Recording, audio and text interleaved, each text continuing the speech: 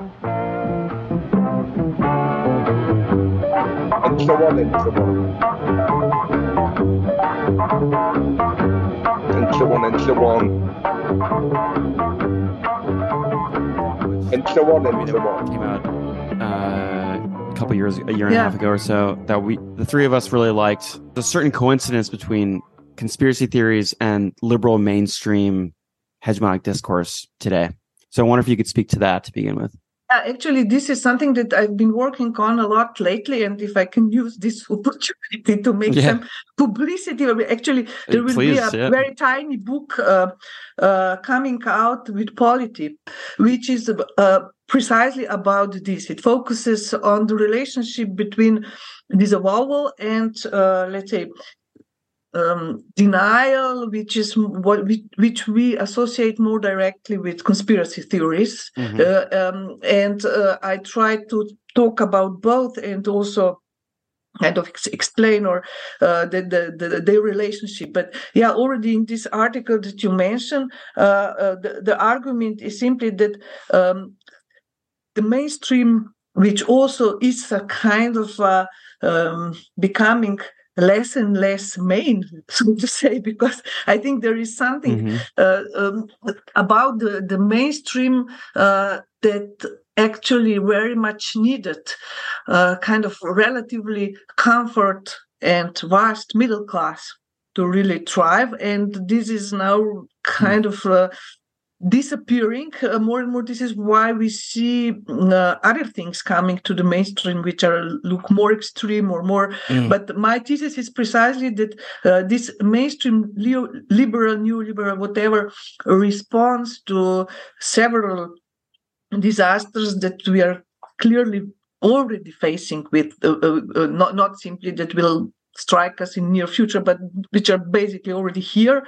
That the mainstream response is not that of denial, direct denial, but of disavowal, which has this very precise formula. I know very well, but nevertheless. So the whole point is not simply that you say you know, but you don't really know it. I really think there is something that changes or slightly shifts in this structure of disavowal and produces this first part, this declaration of knowledge, as precisely the kind of fetish that then prevents us or helps us go on with our lives and our business as usual, as if we did not know this.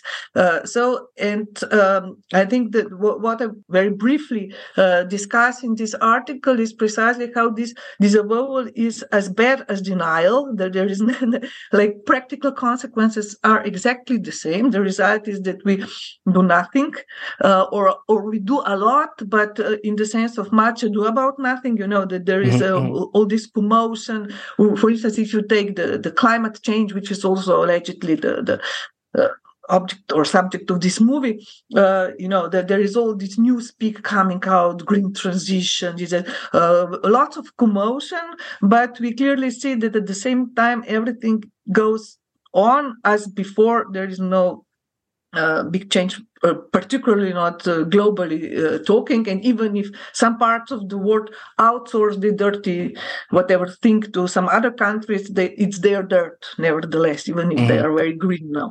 So anyway, and this is, but and that this kind of mainstream liberal business as usual attitude, let's just adapt to things, we can do it, we can manage with some small adjustments, which defines for me really disavowal, actually needs or also thrives on this kind of a possibility to point the finger at these extreme creatures who simply deny it or who come up with all this kind of some really crazy conspiracy theories and so on. So that there is this kind of a very, very bad and catastrophic pas de deux dance between disavowal and denial going on, but they're both bad and they're both worse, as I guess Stalin would put it. So at the same time, it comes very handy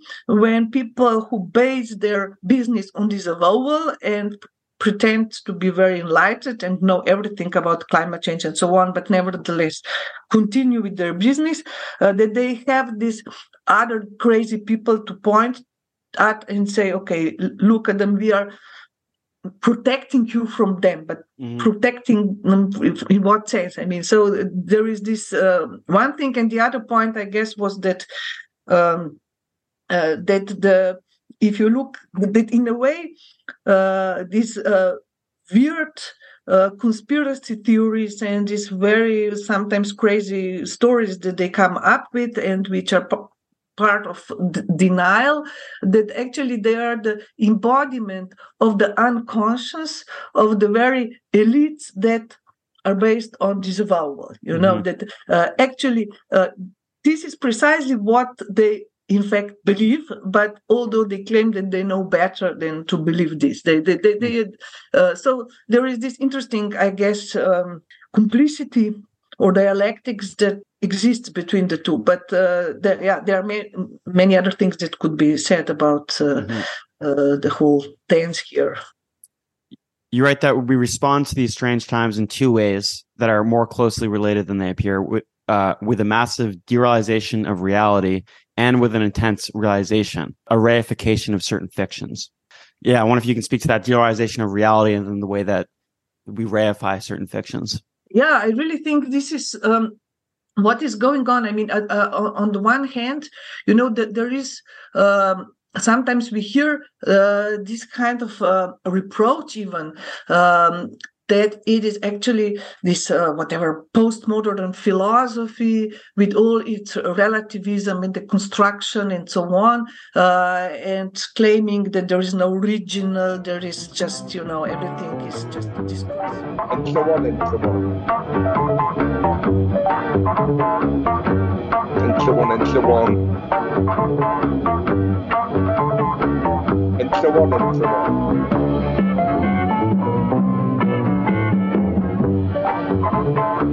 And so on and so on. And so on and so on. And so on and so on.